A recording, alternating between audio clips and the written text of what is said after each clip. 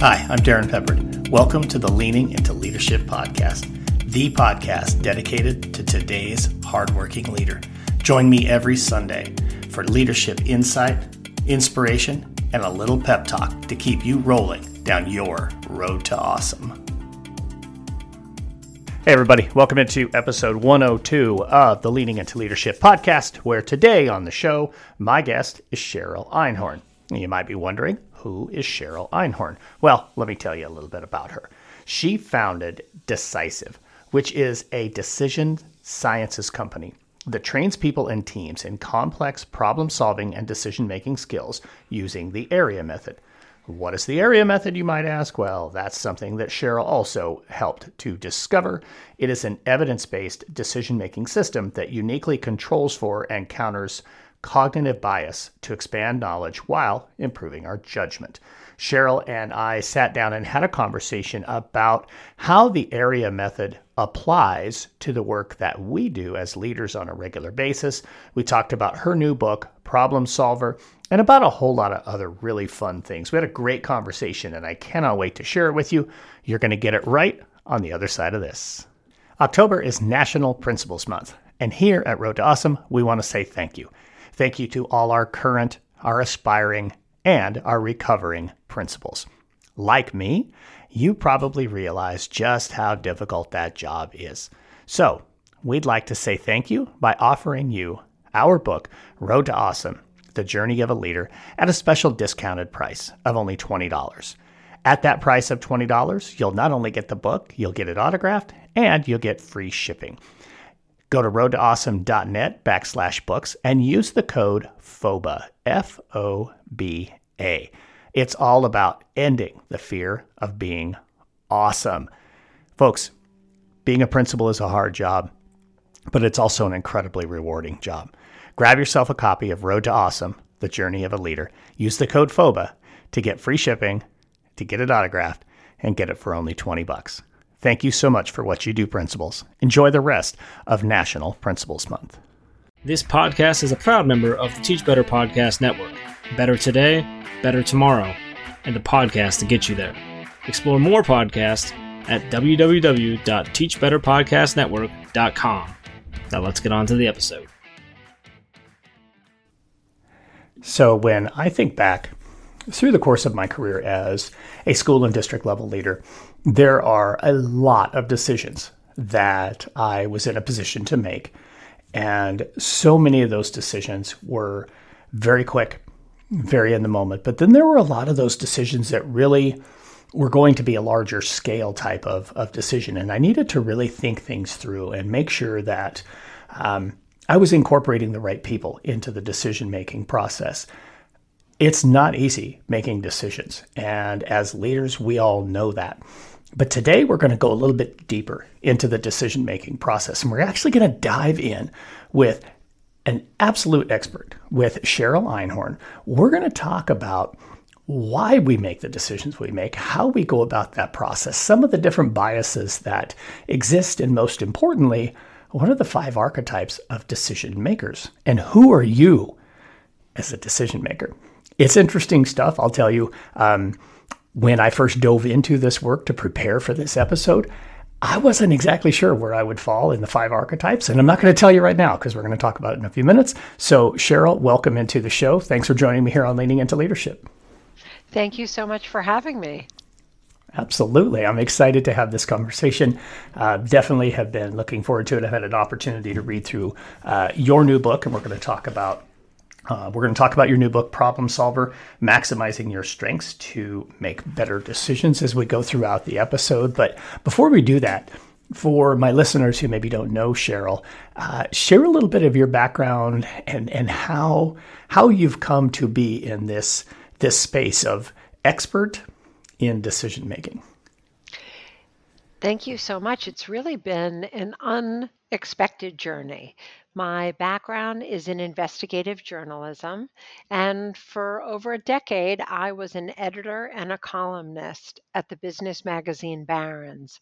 And Barron's generally gives investment advice by writing company stories about publicly traded companies. And for me, I ended up specializing in what you might call the bearish company story. These are stories that take a skeptical look at a company's finances or at their strategy. And when the stories were published, I was always surprised that there was such a big reaction to them. Sometimes the stock exchange would halt the shares and trading in the stock of the companies that I wrote about because there was so much volume. They needed time to actually have the market makers catch up and be able to resume orderly trading. At times, companies went out of business or regulators would get involved, like the Securities and Exchange Commission or the Department of Justice.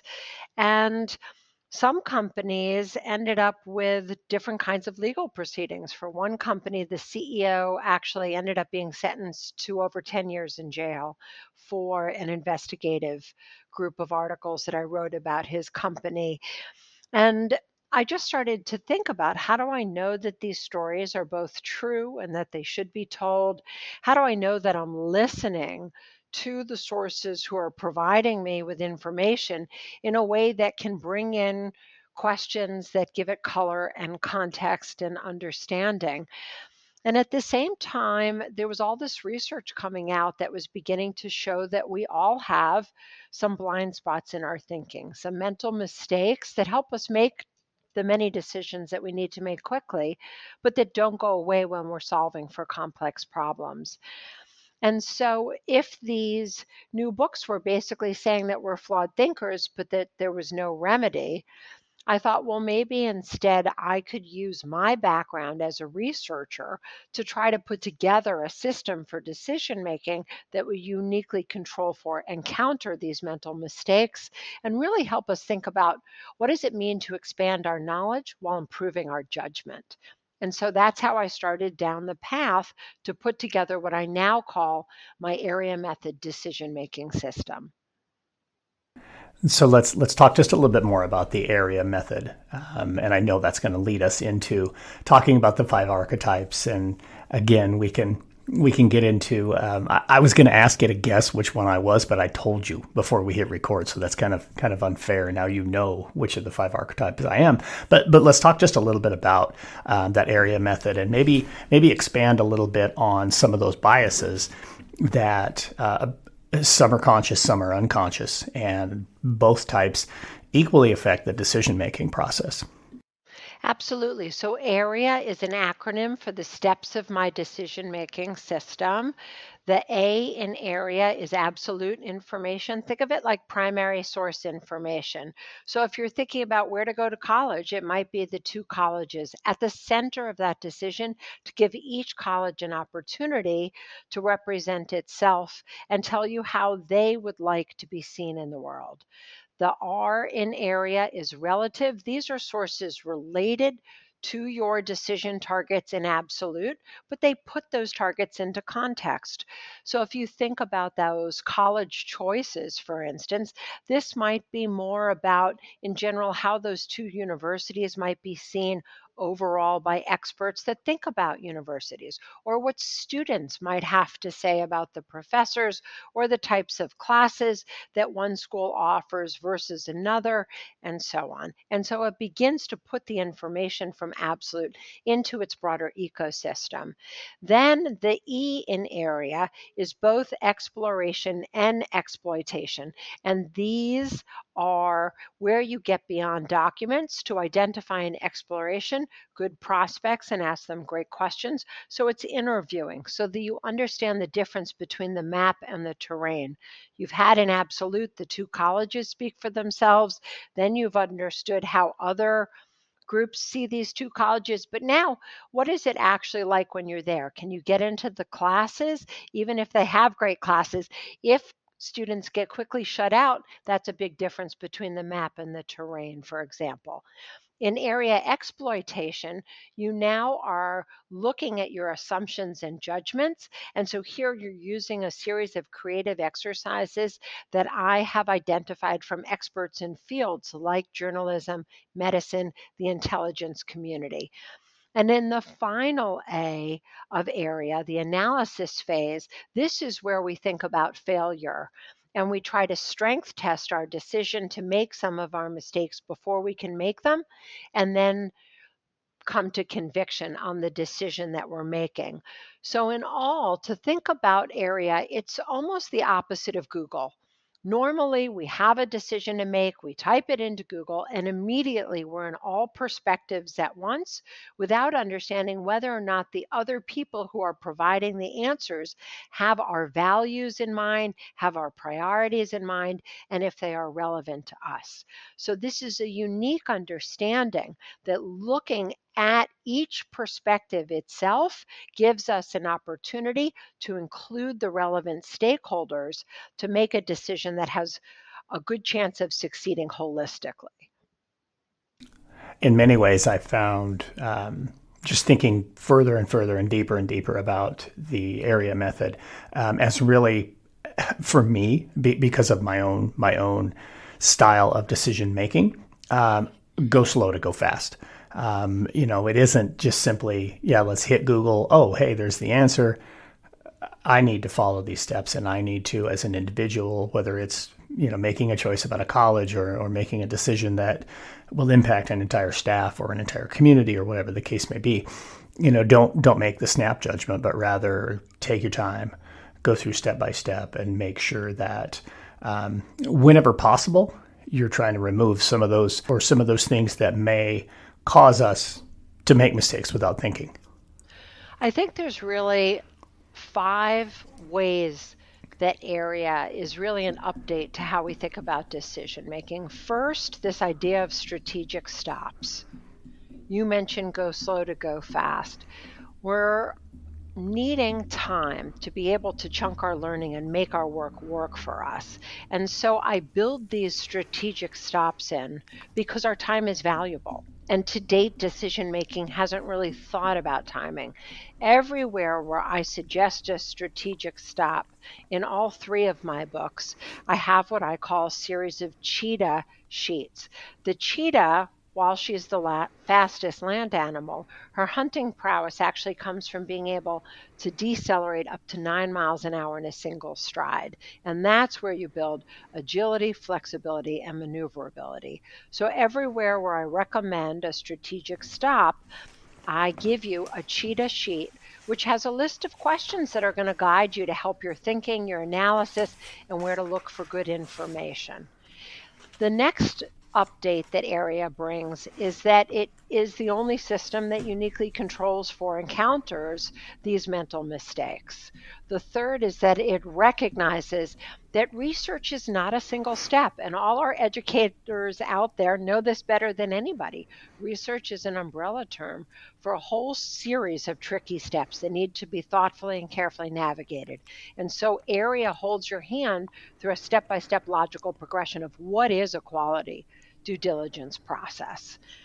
And then the other thing I would say is that area recognizes that decision making is not linear. We'd like it to be, but it's actually a feedback loop, because at times our research should be guiding us that maybe we've glossed over something earlier that we need to go back to, and maybe we need to do a different kind of research or a different kind of analysis before we move forward again. So that's just a couple of the ways that I think area really updates and helps people in a way that can be very fulfilling in their decision making. Before we jump forward into the 5 archetypes, I definitely want to get into that. I want to just go back to something that you just said, and I want to go a little bit deeper there. I'm scrambling to write it down as fast as I can so I don't lose the thought in my head. But you said that decision making is not linear. It's a feedback loop. And I think this is one of the biggest traps that leaders fall into, is that this belief that, decision making is just boom, it's linear. I make this decision, I move on to the next thing. But the fact that we make a decision doesn't necessarily close the book on any part of that decision. It truly is a feedback loop. Go a little bit deeper there and talk a little bit more. I don't know if you have a story or an example to share, or maybe just something to drive that point home a little bit harder, because I think that's a huge point. So I think it's the difference between efficiency and efficacy, right? I think when we're trying to just make a decision and move on, we're trying to be efficient because we somehow equate productivity with efficacy, but it may or may not be. And I think what AREA really encourages us to do is to ask you, what is the problem that you're solving, and to identify success metrics so that you'll know when that decision is, quote, done. Because if you're just making a decision, you may be solving only part of the problem or not the central or highest value problem at all. And AREA has a solution for this too. Normally the beginning of problem solving can be frustrating or off-putting to so many people. Where do you start? Where do you look for good information? And so on. And so what AREA gives you instead is this opportunity to invert your problem solving and instead start at what I call your vision of success, which you can answer without solving your problem. And the vision of success question is, what has to happen in the outcome of the decision for me to know that it has been successful for me personally or professionally? You probably can answer that without doing any problem solving. And from there, you know where you're headed. You know why you're solving the problem and what success looks like uniquely for you and the other stakeholders with whom you're making a decision. And from there, AREA guides you to identify your critical concepts, which are the 1, 2, or 3 things that are going to be most important to investigate to actually solve for and arrive at that vision of success. I love that. I really do. I think it is huge. And I think sometimes we don't take the time to really think about what is that vision of success in the moment and in the process of making a decision. But definitely something we should be thinking about. It really ties itself well into backwards design and some other elements that tie in beautifully with decision making. So, all right, let's go ahead and get into this here a little bit. Let's dive a little bit further into the 5 archetypes. And I've got a whole bunch of your cheetah sheets open, by the way. You just talked about them, but I have a whole bunch of them open. I really, really enjoyed them. Honestly, I'm going to just tell you, and folks, get the book and then just go right to this one. Cheetah sheet number 3 was my favorite because it is an activity that walks you through, think back on a decision, a whole bunch of different steps. It's an opportunity to reflect. I loved this one. The toughest part for me was choosing a decision to really think about deeply, because that's what it really pushed me to do. Okay, so we open chapter 2 with congratulations, you are and here are 5 archetypes. So in no particular order, let's dive into the 5 archetypes, maybe talk a little bit about them. Listeners, many of you know me quite well. Some of you just know me, through the podcast, but as you're listening to Cheryl talk, I want you to really think, okay, where does Darren fall in one of these 5 archetypes? And then when we're done, I will tell you actually where I did land when I took the quiz. And you'll have the opportunity to go take the quiz yourself. We'll make sure we hyperlink it in the show notes for you. So Cheryl, let's go ahead and dive in. Yeah, so I'll tell you the 5 archetypes just very briefly. The reason why I came to do the research for this new book, Problem Solver, is because what I realized is when I put out my first 2 books, Problem Solved on Personal and Professional Decision Making, that introduces the AREA method, and then Investing in Financial Research, which is about investment and financial decisions, I realized everybody can use AREA, but people tend to use it as they are, not as it is, which means that they find certain parts of the process much more natural for them for others. So as I started to think about why was that, I began to do this research that showed me, well, that's because there are 5 different kinds of decision makers. And so here are what I call the problem solver profiles. They are the adventurer, the detective, the listener, the thinker, and the visionary. The adventurer is an optimistic decision maker who has an easy time making decisions, and an underlying value for them is forward momentum. So a key cognitive bias that can get in their way would be an optimism bias, which is that it's all going to work out well, and hey, if it doesn't, the next decision is always ahead. The detective is somebody who really wants evidence before they make decisions, and they tend to overweight facts and data instead of considering people and their information to be data. And so a cognitive bias associated with the detective is confirmation bias. They know how to look for information, and they tend to like to confirm a favored hypothesis instead of looking for disconfirming data. The third problem solver profile is the listener. This is somebody who's cooperative, collaborative, very good at collecting the wisdom of a trusted group of advisors, but may have trouble hearing and paying attention to their inner voice. And so a cognitive bias for the listener might be liking bias, where they tend to overweight data and information that comes from somebody who they like. The next is the thinker. This is somebody who spends a lot of time in problem solving as opposed to decision making. This is a thoughtful, careful, cautious decision maker who likes to understand her options and therefore may have a relativity bias where they can end up in a frame blindness comparing the options against each other instead of being able to see that there are other possible ways to make a decision beyond the opportunity set that they have. And then the fifth of the problem solver profiles is the visionary.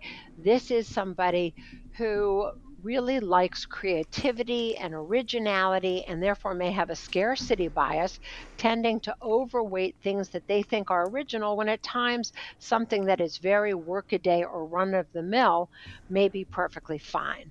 So what I want you to see here is they all have beautiful strengths, but each of them also has some key cognitive biases associated with them that can impede clear thinking. So as I listen to you talk about each of those different archetypes, and I think I told you this before, but we hit the record button, but with the book, I actually went through all 5, read each of the chapters on them before I went and took the quiz. And because I wanted to learn about all of them before, knowing which one I was. So I wasn't, going in with that particular bias, reading about them. And honestly, 3 of the 5, I could easily see myself fitting into those areas. And those who know me well probably would have jumped right at, oh, visionary. Yep. That's probably who Darren is. Darren's always got this great view of the horizon and is very optimistic and, is full of ideas. Could easily be the adventurer. Hey, let's take a risk. I'm all about let's take a risk. Let's see what happens. Let's go ahead and be willing to take chances and see just exactly where this might take us, because something incredible may happen. But the reality when I took the quiz is I actually came in as the third one that I really believed I could fit very, very well into. And it's probably the best fit, and that is the listener. I really felt great as I reread the listener, and I'm like, the more I read it, Cheryl, I'm like, yeah, that's me. That's totally me. I do have a tendency to maybe listen a little too much to others and allow it to cloud my judgment sometimes, even though I feel like, hey, I know where I want to go with this. But this came in, or this individual talked about this, or honestly, it flashed me back to some of those difficult times during the pandemic, and working as a school superintendent to making the decisions and being tasked with from my board with, hey, we need to know, where should we go? Should we come back in person right now? Should we do this? Should we do this? And listening to everybody on my staff. And honestly, it made the decision harder because we were very divided. As you very well know, during that time, every one of us kind of was in one camp or the other. There wasn't a lot of in between. So listener definitely was the one that stood out strongly to me. And probably the biases were strongest in that one more than any of the others. And I will tell you this, not to slight the other two, but I'm not the detective and I'm not the thinker. Those don't fit me very well at all. It's so interesting to hear you talk about this, because obviously a listener really cherishes his or her relationships. And so, in thinking about the fact that you wanted to really show each of these stakeholders that you are paying attention to them, that what matters to them is something that you've heard. And the vision of success tool that we just talked about is something that I think a listener would really find attractive, because that is where you are uniquely aligning your problem solving with everybody else. And so knowing these different problem solver profiles can teach us that optimizing for different things in decision making is not something that you need to be scared about. It's something that is actually something that can be taken into account uniquely with this vision of success tool. And I would also say that in each of the individual chapters in Problem Solver, where I describe in great detail the blind spots and the strengths of each of the problem solver profiles, I also give you a suggestion box of things that you can do, and throughout the book, the cheetah sheets, so that you can work on bolstering your strengths, but also limiting those pitfalls and really being able to help for a listener, for example, to elevate that inner voice, which can help be an internal compass for how you most feel aligned with your values to move forward. Yeah, absolutely. And it takes me to another part of the book, but really something again that just really stood out strongly to me. And I think folks, if you think about yourself as a decision maker, so often, and I'm probably just speaking for myself, but probably not. I'll just say I'm speaking for myself. When we make a decision, back to it being a linear thing and not being a feedback loop, we want to gather information, or we feel like, hey, I'm in the role I'm in, I have the job title I have, or whatever it is, to make these types of decisions. We tend not to be as aware as we should be about how people think a little bit differently, but then also how they assess risk differently. You talk about this with really a simple little story about a divorced woman and a dating app, and I won't spoil the story for everybody, but when reading through this and then just reading this little piece where you talked about how the story illustrates just how different people think about problems differently, and also how they assess risk. Let's go a little bit more towards the assessing risk. And what are some of the things that you've discovered, and what are some things that we as decision makers, my audience as leaders who are decision makers, what should we be aware of when it comes to assessing risk? So there are three different parts to risk. There's risk appetite, there's risk assessment, and there's risk analysis. The appetite is how much risk you're comfortable taking. The assessment is how you think about those risks, or whether or not you think about them. And then the analysis is how you then integrate those thoughts into a pathway for how you're going to proceed. And each of the different problem solver profiles thinks about these things differently. The adventurer, in part because of this underlying optimism bias that we talked about, they tend to have a pretty healthy risk appetite. They're pretty comfortable with it because the next decision is always ahead.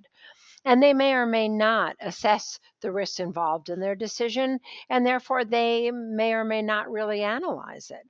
The detective is somebody who has less of a risk appetite than an adventurer, the thinker even less than a detective. And actually, I'd put the listener somewhere in between, because each of them think about, again, those components differently. If we take the listener, because you're a listener, Darren, a listener is somebody who can have a very different risk profile depending on who he or she is with. If you're with a trusted group of advisors and they're comfortable with the risk, the listener may well be able to make that decision much more easily than if their trusted group of advisors has differing opinions, or even in unison, tends to not like the risk profile of the decision that you're going to make. And so, keeping in mind that what your risk profile is may be different from the other problem solver profiles, and that your personal risk preferences may or may not be right for a professional decision or a family decision, is something that I think is really new in decision making to think about.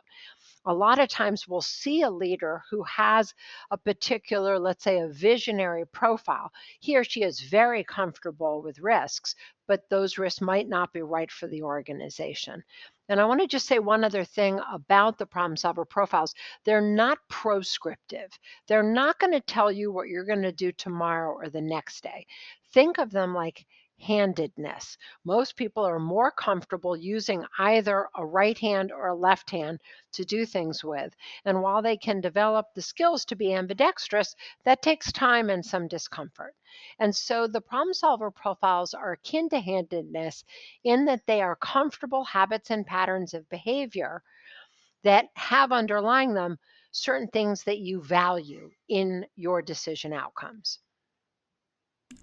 So as I'm listening to you talk about that, it's making me think about some other personality assessments, strengths assessments, things like Myers-Briggs or Clifton Strengths Finders, True Colors.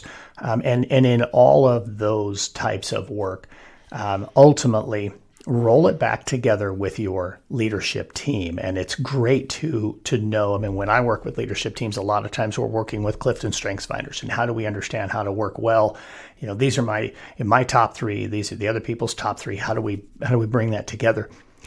Talk to me just a little bit about the decision-making archetypes and how do we bring that together as a team, and what is something that would be of benefit? So a leadership team's they're all going to buy a copy of this book. How do they book study this? How do they make that something that allows them to grow as a team? It's a good question. So first, decision-making and personality are different things, right? Personality is a cocktail of a whole bunch of things. Decision-making is unique in that it is actually the behaviors that you're engaging with. It's not just a feeling that you have. And so in working with the problem solver profiles, there's many things that I think people can take away from it. First, we tend to think that our way of decision making is the best way because it's our way, and that's what we've been doing.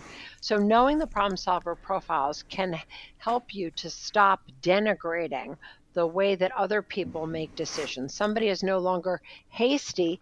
You now can see them maybe as an adventurer who is really helping to keep the trains moving on time and making sure that the discussion is moving forward. Or you might no longer say that somebody needs to really take forever to make a decision. Maybe it's the thinker who actually wants to understand the why, and therefore they can explain to themselves and to others how they came to a decision that they made. And so what I think the problem solver profiles can really do is to help you to see that it is this intersection of all of the different intellectual diversity that help you to come to a fulsome understanding of the decisions that you're making. And even if you see or hear intellect diversity, it's not the same as having diversity of thought in the room. By understanding the diversity of thought and whether or not you have all 5 problem solver profiles, in knowing the profiles themselves, you can always bring in questions from the vantage points that you are missing in the room. And for those who are collected together, I think of it like a trust accelerator, because you're uniquely understanding what kind of information each of the different stakeholders need to make their decisions. You can come ready with that information that can make them feel comfortable, make them feel like they are heard and understood, and help you therefore really to strengthen those relationships as you make decisions together. That's outstanding stuff. I love that. Our time is beginning to run a little bit short, so I want to make sure that we get to the last question that I ask everybody here on the Leaning Into Leadership podcast, and that is just simply this. Cheryl, how are you leaning into leadership right now? Well, for me, the way that I lean into leadership is really trying to make sure that I am showing up to listen. Because if I'm showing up to listen, I can be trying to identify some of the clues that are going to help me to recognize what kind of problem solver profile somebody else is, where to meet them in the conversation to show that I've been paying attention, and to first and foremost be there for the relationship. Because if we can't get along well together, we can't solve any of the world's problems. That's outstanding stuff. So listeners are going to want to get in touch with you. They're going to want to get a copy of the book. How do they go about doing all of that? So the book is called Problem Solver, Maximizing Your Strengths to Make Better Decisions, and it's available on Amazon, or you can get it through the Cornell University Press website or Barnes & Noble. My website is areamethod.com, A-R-E-A method.com, and I hope you'll reach out to me with your questions about decision making or for help so that you and your team can make better decisions together. Excellent stuff. Thank you so much, Cheryl, for joining me here on Leaning Into Leadership. Thank you, Darren. Oh, such a great conversation with Cheryl Einhorn. I appreciate her coming here on to the Leaning Into Leadership podcast. Make sure, folks, that you get down there into the show notes and hit those hyperlinks. Grab a copy of her book, check out the Area Method, and connect with Cheryl. She, too, could be of benefit to your team and to you as an individual when it comes to decision-making processes. And now it's time for a pep talk. And this week on the pep talk, I want to share with you a post on social media that I was recently tagged in. It was a simple question and one that a lot of school leaders struggle with. So I want to share the question with you, but also share with you what my response was to that question. So here we go. The person who wrote the post said this: coming off of my first year as an AP, one of the biggest challenges for me is balancing the day-to-day crises, the immediate to-do list, and the long-term vision and planning. How do you manage those things that come up while not losing focus on the bigger picture planning that needs to happen? Do you use some kind of an application or a software platform to help you keep your eye on what needs to get done? Please help. So my response was this. This is a big struggle for nearly every early career leader, but a few things to keep in mind or consider are these. Number one, set up your calendar prior to the beginning of the week. Put it in a way so that the things that you feel are most important are on the calendar, and then stick to it. Don't allow people to steal your time. Number two, empower your secretary to manage your calendar, your email, and to run interference with you or for you, and spend time with that secretary. I mean, seriously, I've said it here on the show before, but folks, spend time with your secretary. I met with my secretary every single day for about 10 minutes, just as a quick, hey, let's touch base. Where are you? Number three, start the day away from your desk. This will help increase your visibility, it increases your availability, and helps you stay connected with what you value. Number four, schedule time to answer your email. That way you're not tethered to a device and you can actually be focused on the task at hand rather than, quote, multitasking, which we all know means doing a lot of other things poorly, right? Number five, get a mentor or a coach. If your district is willing to pay for a coach, maybe one for you or the entire school leadership team, that's great. But if they're not, find somebody who's done it before, who can support you in the process and who is not your supervisor.